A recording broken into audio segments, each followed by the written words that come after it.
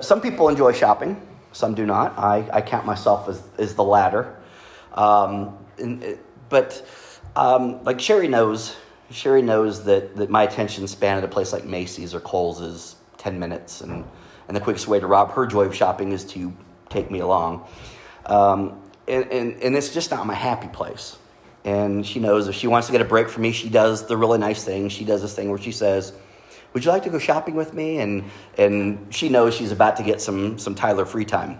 And Tyler's about to get free time too.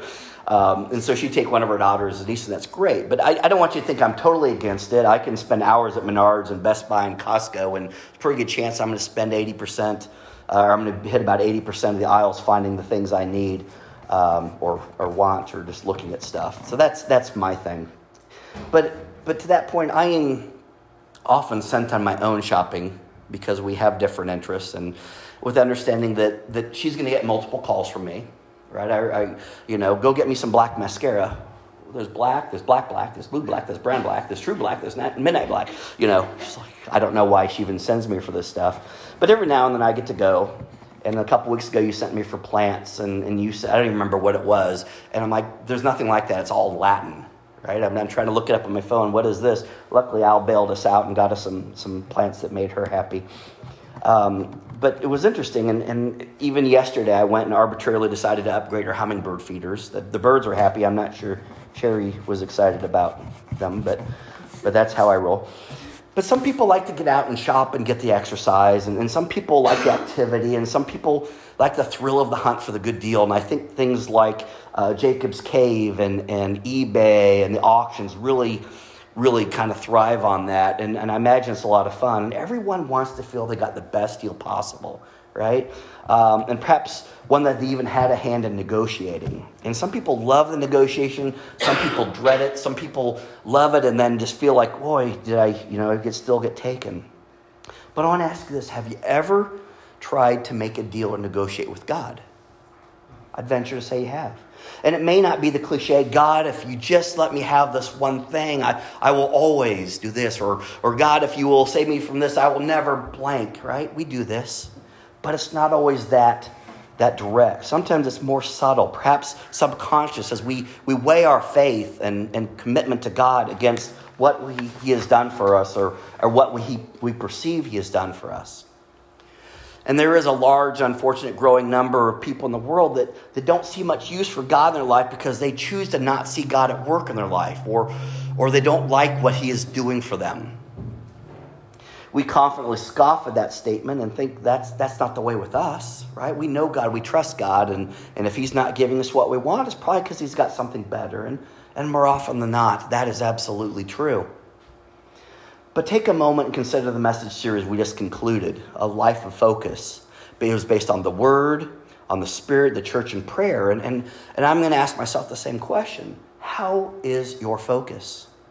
How often are you reading God's Word for yourself and seeking to understand it and apply it? When was the last time you consciously called on the Holy Spirit to guide your thoughts, words, and actions in this broken world?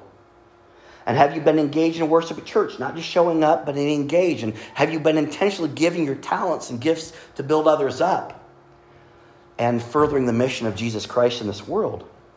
And have you been faithful in talking to God, praying for others in addition to yourself, including those, and this is the hard part, that you find much more difficult to pray for, right? Are you happy with the way you're answering these questions? And do you think God is pleased? And more importantly, do you think he's honored by your answers? And I got to be honest, some of these things I've struggled with, even this week. But even if you're confident in your answers, God still loves you too much to leave you where you're at, right? Even if you're here, he's going to want to raise you up. He desires an ever-deepening relationship with you.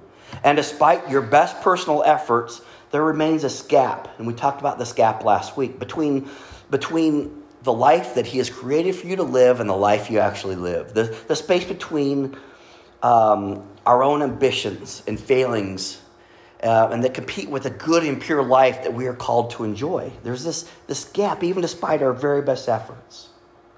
Now, I know we have several educators in this room, several who've been through a lot of education, and we know the purpose of a test is not to create undue anxiety for students. Rather, it is to gauge what the student knows, right? How much of what they've been taught have they been able to understand, retain, and apply? It reveals the success of the student to learn, and in some indirect ways, it reflects the ability of the instructor to teach it. But the purpose is primarily to prove the understanding of the student. That being said, God does test us from time to time, and he allows us to be tested. I want to share 3 scriptural perspectives from the Apostle Paul, James, and Peter. From Paul, found in Romans 5, 3-5. It says, not only that, but we rejoice in our sufferings. Well, okay, now we're off to a bad start. We rejoice in our sufferings, knowing that suffering produces endurance. Endurance produces character. Character produces hope. And hope does not put us to shame, because God's love has been poured into our hearts through the Holy Spirit who has been given to us. You see, there's a process to this. These tests, these trials, these tribulations, these sufferings he describes. Okay? James 1, 2-3, says it this way. Count it all joy, my brothers, when you face trials of all kinds. For you know that it is the testing of your faith that produces perseverance or steadfastness. And let this perseverance or steadfastness have its full effect, that you may be perfect and complete, lacking in nothing. Right? He's trying to bring us to here, bring us over here in our faith. 2 Peter 1, 3-9 says, his divine power has granted to us all things that pertain to life and godliness, through the knowledge of him who called us to his own glory and excellence, by which he has granted to us his precious and very great promises, so that through them you may become partakers of the divine nature, having escaped from the corruption that is in the world because of sinful desire. For this very reason, make every effort to supplement your faith with virtue, and virtue with knowledge, and knowledge with self-control, and self-control with steadfastness, and steadfastness with godliness, and godliness with brotherly affection, and brotherly affection with love. Does anybody ever get hung up on that self-control thing? Right? We do good on the fruits of the Spirit, right? Kindness, gentleness, self-control, right? And self-control, you're like, oh. It says, for if these qualities are yours and are increasing, they keep you from being ineffective or unfruitful in the knowledge of our Lord Jesus Christ. For whoever lacks these qualities is so nearsighted that he is blind, having forgotten that he is cleansed from his former sins. It's a process. These tests, these things that come in our life that test our faith, that test our perseverance, that test our bodies. These are explanations of the purpose and benefit of God's testing us. But testing of our faith today, or let me say it this way, the testing of your faith today will be the basis of your faith tomorrow. It's a process. It strengthens, it deepens it. And the First Testament story of Job is an important one, and we're familiar with it. But listen as I read the first 3 verses to give us some insight into the life of this man Job. It says, in the land of Uz, there lived a man whose name was Job. This man was blameless and upright. He feared God and shunned evil. Okay? All accounts a good man. He had 7 sons and 3 daughters. He owned 7,000 sheep, 3,000 camels, 500 yoke of oxen, and 500 donkeys. And he had a large number of servants. He was the greatest man among all the people of the East. So by God's account and by worldly account, he was a good and successful, upright man. And listen to this. It says, his sons used to hold feasts in their homes on their birthdays, and they would invite their 3 sisters to eat and drink with them. When a period of feasting had run its course, Job would make arrangements for them to be purified. Early in the morning, he would sacrifice a burnt offering for each of them, thinking, perhaps my children have sinned and cursed God in their hearts. This was Job's regular custom. I mean, he was all about doing it right. And we know that he was tested. We know from reading the rest of the story that he was tested harshly, not to reveal to God what the strength of Job's faith, because God knew it, right? But to reveal to Satan and to Job's friends and to affirm to Job himself how truly strong his faith was. And he passed that test. You see, God does test even the most faithful of his people. And that's to let us know how much we know and where our faith is. You know, sometimes we come out of those faith tests, we're like, okay, I relied on God and he was right there. And sometimes we look back and goes, I should have given God more credit because he got me through it. It'd be nice if he didn't have to test us, but that's the way we are. But we shouldn't have to test him. Listen to the story of Gideon. And I really like this one because I've been feeling a little like Gideon in recent months and in various aspects of my life. So I'm gonna jump around, but the whole story is found in Judges 6. And it says the Israelites did evil in the eyes of the Lord, and for 7 years he gave them into the hands of the Midianites. We talked about this in Bible study, right? The Israelites were God's chosen people, and he rescued them from Egypt. And still what happened? They sinned, they broke their covenant promise, and so God let things happen, right? He tested them. He said, okay, I'm going to give you over to the hands of the Midianites. You will be exiled from your land. You're going to be their servants, their prisoners, their slaves. And it says, because the power of Midian was so oppressive, the Israelites prepared shelters for themselves in mountain cliffs, caves, and strongholds. So now, not only are we in this promised land, we've been kicked out and we're living in holes. It says, whenever the Israelites planted their crops, the Midianites, Amalekites, and other eastern peoples invaded their country. They camped on the land and ruined the crops all the way to Gaza and did not spare a living thing for Israel, neither sheep nor cattle nor donkeys. They came up with their livestock and their tents like swarms of locusts. It was impossible to count them or their camels. They invaded the land to ravage it. Midian was so impoverished the Israelites that they cried out to the Lord for help. And what would happen is every time the Israelites were doing these things to get their crops and these invading armies would come in and just, pillage it and take it for themselves. So what was happening, a lot of them were doing these things in secret. And we find the story of Gideon. And Gideon was taking care of things on the threshing floor, right? And this is where he was working to kind of keep it out of sight of the invading army, so it was fine. So Gideon was there working on the threshing. He was threshing wheat in a wine press to keep it from the Midianites. Verse 12 says, when the angel of the Lord appeared to Gideon, he said, the Lord is with you, mighty warrior. Okay? Wow, if God came or sent an angel and said, mighty warrior, call that, I don't know if I believe it, but I believe it now. I never thought of myself. But listen to Gideon's response. Verse 13, pardon me, my Lord, but if the Lord is with us, why has all this happened to us? Where are all his wonders that our ancestors told us about when they said, did not the Lord bring us up out of Egypt? But now the Lord has abandoned us and given us in the hand of Midian. Well, we know the Lord did not abandon them, but it certainly felt like it. So there's this dialogue going back and forth between the angel and Gideon. And he's saying, I'm going to send you out. I'm going to make you the next rescuer of my people. And of course, Gideon's response, verse 15, pardon me, my Lord. How can I save Israel? My clan is the weakest, and I am the least in my family. The Lord answered, I will be with you, and you will strike down all the Midianites, leaving none alive. So Gideon says, okay, you're God and fine, but let me doubt you, let me test you, let me negotiate with you. Verse 17, if I have found favor in your eyes, give me a sign that is really you talking to me. Please not go away until I come back and bring my offering and set it before you. And he did this, and he offers this burnt offering. So now Gideon's, okay, I know who you are, and he says, it's okay, do not be afraid. I come in peace. I come to equip you for this mission. But Gideon does this thing where he wants to make sure that he's got it right, mostly because he really doesn't want to do it. Now, does this sound like you? Does it sound like me? It sounds like a good idea. I feel called. I feel compelled. It sounds like a godly thing to do. I feel like you're telling me, but just to make sure, right? Just to make sure. And I love this, and I can't think of a modern example of what this would be, but we hear about Gideon's fleece, right?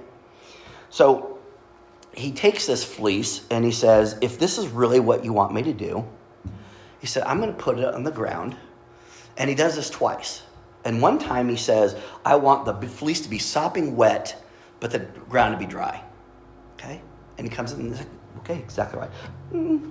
Maybe that's just coincidence, right? Maybe that's not God. So he does the opposite now, right? I want the ground to be sopping wet, but the fleece to be dry. And of course that's what happens. And this is a question that was challenged to me recently by one of my counterparts in my study. And the question was asked to me, why do you think God did that? Why didn't God just say, just shut up, idiot, and do as I say? Why do you think God had to do that? And I don't know that I came to a firm answer, but in my own fleeces that I've been laying out there, I think it's because I needed to realize that whatever I really just needed to have faith. Stop testing, because God's going to meet whatever test if he wants me to do it. So why waste time, right? So it's really interesting that here's Gideon. God has clearly come to him with the angel, and he says, I am equipping you. You are mighty and all this. And I've done this stuff, but he still negotiates. I'm just not sure. Do you guys ever do that? Yeah, just make it so obvious. We were talking about that in Bible study this morning.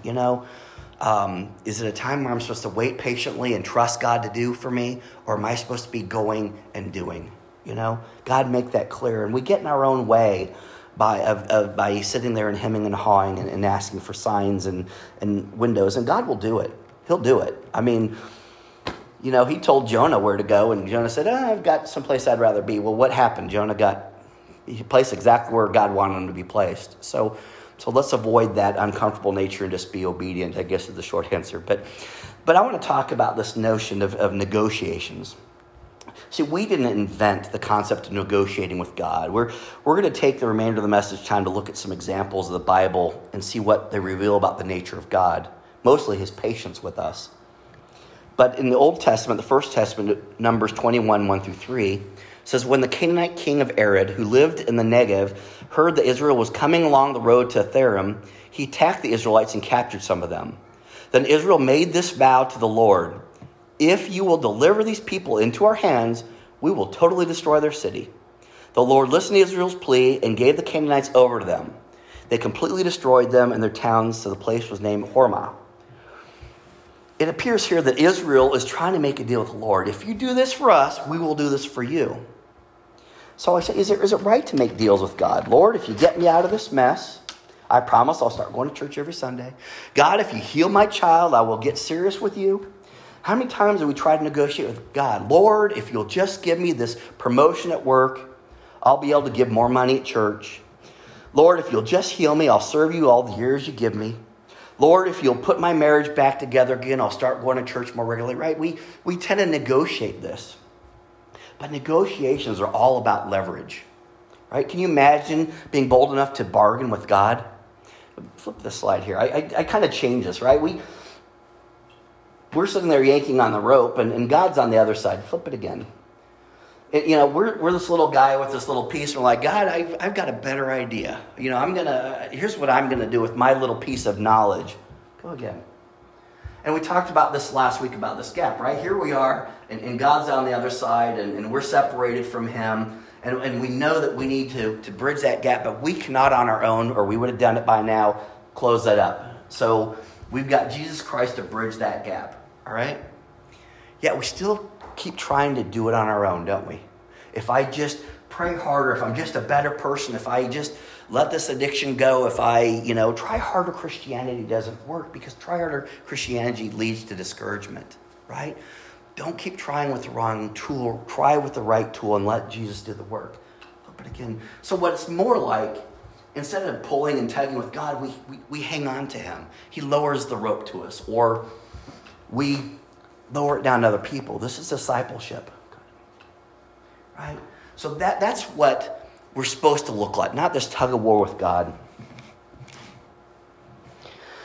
In order to truly negotiate or bargain, you have to have something the other person wants. I have cash, you have merchandise. Okay, we're going to haggle. I'm going to determine how much I'm willing to pay for that, or how much you're willing to do that. And that is how you negotiate or bargain. Can you imagine bargaining with God of the universe? But that's our first instance when we do this stuff. Like, what do I possibly have that he wants? What do I possibly have that I can give him? Well, let me tell you, it's our faith, it's our love, it's our loyalty, it's our obedience, right? But he should already have this. It shouldn't be a negotiation. But again, we aren't the first to do this. Look at Abraham, right? 3 angels came to visit Abraham and tell him about the birth of his baby. And he's like, that doesn't make sense, right? But what a shock. And before these men left, they told Abraham that they were going to go visit Sodom and Gomorrah to see if the reports of the wickedness were true. If so, they would have to destroy those cities. And Abraham stood there before the Lord and he pled for the salvation of the cities on behalf of his nephew Lot, who lived there. Genesis 18:16 through 33 captures the story. And we saw how God worked through this intercession. And again, it's Abraham negotiating. He says, the Lord said, if I find 50 righteous people, fine, I'll save them. 50 righteous people. And Abraham said, now that I have been so bold as to speak to the Lord, what if there's only 5 less than 50? Will you destroy the whole city for lack of 5 people? And God says, if I find 45 there, I will not destroy it. And he goes, well, what if only 40 are found, right? I think Abraham's realizing what a horrible place this is. And he's saying, yeah, probably in all these people, we're not even going to find 40. And he negotiates them down to 10, right? And in verse 32, we find him making his last appeal. And he said, may the Lord not be angry, but let me speak just once more. What if only 10 can be found there? And he answered, for the sake of 10, I will not destroy it. And as Abraham continued to negotiate the terms of Sodom and Gomorrah's salvation, God didn't back away. He fully engaged with Abraham. In the end, there were not even 10 righteous people in Sodom and Gomorrah that God would spare. And Lot and his family escaped, but just barely. And how amazing it is that God would put himself in the position of working with his people to see his purposes come about. What's really interesting is God knew how many there were or weren't. And God certainly has the authority to say, listen, this is bad. I'm going to... And Abraham, and like many others, would say, but you made this promise. You made this promise to not destroy, to love. So what if you just find a little bit of good? And God's like, okay. Yeah, if there's... And at first you may think Abraham was a bit brash to argue like that. But as you just examine the story, you discover that God was actually encouraging Abraham in this venture of prayer to talk to me. We've got a dialogue going. By the way, I'm going to win because I'm God. But look, we're talking. That's good. God took the initiative by revealing his purpose to Abraham. He said, here's what I'm going to do. And he moved Abraham to prayer. Based on what we know of God's character, this is what it is. And based on this, the lesson is the knowledge of God's purpose and God's person should move us to pray for a world under judgment. This is the purpose of this. Another example is Moses. And I love this again. Moses is another one that he didn't want to go. I'm slow in speech. I'm slow in tongue. And what does God say? Who do you think gave you that ability to speak or not speak? He said, okay, but I'm going to send you. And Moses kept saying, pardon your servant, Lord. Please send someone else. Right? They sound both pitiful, but aren't they relatable? Right? Please send someone else. I'm not your man. I'm not your woman. I'm not the person you want to send. Here's where I'm flawed. And God says, I know that. And that's the power in what I do through you is because I know your flaws and I will use them. And I have purposely and perfectly equipped you for what I'm about to ask you to do, whatever that may be. And Moses finally agrees to do what God asked, but then Pharaoh refuses to let him go, and God backs him up with the plagues. So it wasn't up to Moses to change God's heart, but God took care of that. But after reconciling himself to the assignment, and this took a while for Moses to say, okay, I'll go, Moses was faithful in answering God's call to speak up to the Hebrews. No matter how long it took, Moses' strategy was to do as God asked and to leave the final result to God. And that's all he's asking us to do. If he's asking you to do something, he's got a plan, and you may not be the end-all, be-all part of that plan. But even in this, Moses put himself out there. He talked to Pharaoh. He led them out of there. And he's up on Mount Sinai, and he's getting the 10 Commandments. This is in Exodus 32, starting at 9. He's up there, and God's like, well, don't look now. I'm paraphrasing. Don't look now. But all these people that we just rescued, they're down there melting their gold and making a calf because they're tired of waiting on you to come down. Right? What a slap in the face is to God. And what does Moses do? He goes, don't let your anger burn against them. I know they're blowing it.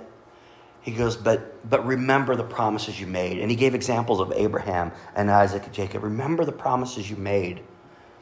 I don't think God needed to be reminded of that. I think Moses needed to be reminded of that. And Moses went down, and Moses was angry enough for both of them.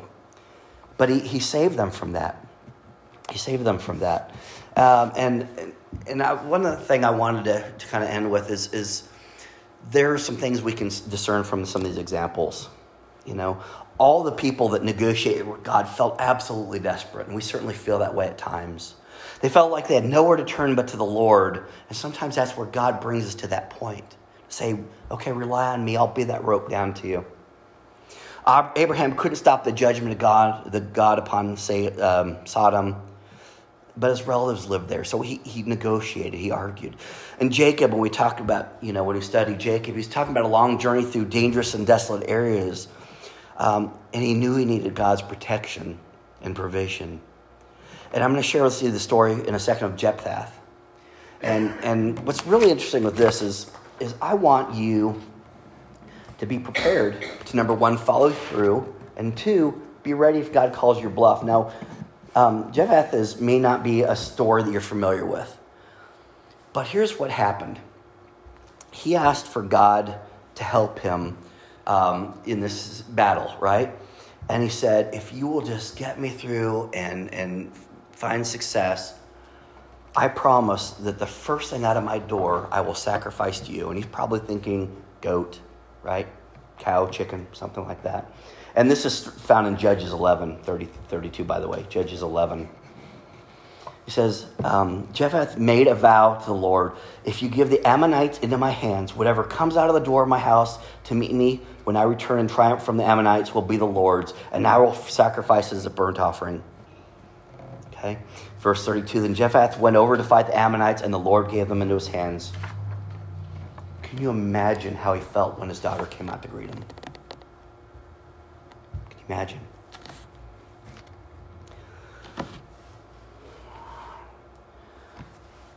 This whatever turned out to be his daughter, who was his only child. When he saw his daughter, he tore his clothes. He cried, oh no, not my daughter. You have brought me down and I am devastated. I have made a vow to the Lord that I cannot break. And after a 2-month period, he did sacrifice his daughter. And that is obedience. And the lesson is that you shouldn't make commitments or vows to God, but be mindful of what you're committing to, because he will hold you to it. Lord, if you do this, I promise to give my life to you. Do it. Be prepared to do that. I've shared this before. There's a lot of if-then statements in the Bible. If you do this, then I'll do that. And the if is always on our side because the choice is ours, right? If my people will do this, then I will. And when God says, then I will, it's a promise. It's a covenant promise. He will stand behind it. But the decision is always on our side. Listen to this. 2 Chronicles 7:14. If my people who are called by my name will humble themselves and pray and seek my face and turn from my wicked ways, their wicked ways, then, here's the promise, I will hear from heaven. I will forgive their sin and will heal their land. If we do this, when we do this, he promises to do that. Matthew 6:14. For if you forgive men when they sin against you, your heavenly Father will also forgive you. Right? If we do this, if we make that choice, then he promises he will do likewise. In Romans 8:31, if God is for us, now, there's no doubt, who can be against us? Right. This is a part of an acceptance and a response. God says, will you accept this? If I send my son to die for you, will you accept the gift? If I take him into heaven and to intercede in part, will he know your name? Will you accept that gift? Right? If I send the Holy Spirit, as done on Pentecost, to equip you internally for what you need to do, will you accept it? Will you invoke it? And here in a moment, we're going to take communion. If I offer it to you, will you accept it? This is Jesus' words, not my words. Because that's exactly why he came, right? On the night he was betrayed, he stood in that upper room and he took bread. And he took that bread and he said, this is my body. It's broken for you. Right? No longer an if, it's done. And likewise, he took the cup and he said, this is my blood, the blood of the new covenant. We're still responsible for the same laws, same requirements, same obligations and commandments that God had given us. But now we have a hope, we have a Savior, and we have a bridge for that gap. And he says, every time you gather and you eat this bread and you drink this wine, he says, do this in remembrance of me. This is what we commemorate. This is what we celebrate. Not just when we take communion, but every day of our life, because this is what gives us hope. You have a problem, take it to the cross. You have an affliction, take it to the cross. This is the one place they don't say leave it at the door. They say bring it. You have a broken heart. Guess who can fix it? Right? Guess who? If my people will just come, then I will heal. That's the promise. Let's make that our prayer. Heavenly Father, you have done so much for us. Lord, please accept our apology that we haggle, we negotiate, we test you. But Lord, you are so desperate for that relationship with us that you tolerate all of our games. And you say, at least you're talking to me. So Lord, we just thank you for your love, the gift of grace, the gift of mercy, and that we have this relationship with you. We thank you that there is no if on your side. It's a matter of when we do this. If we do our thing, you promise, covenant promise, that you will respond. So Lord, as we take this communion, we are responding to you. There is not an if on this side. We are responding to you, Lord. We accept that invitation. And we thank you for accepting us. In your Son's name we pray. Amen.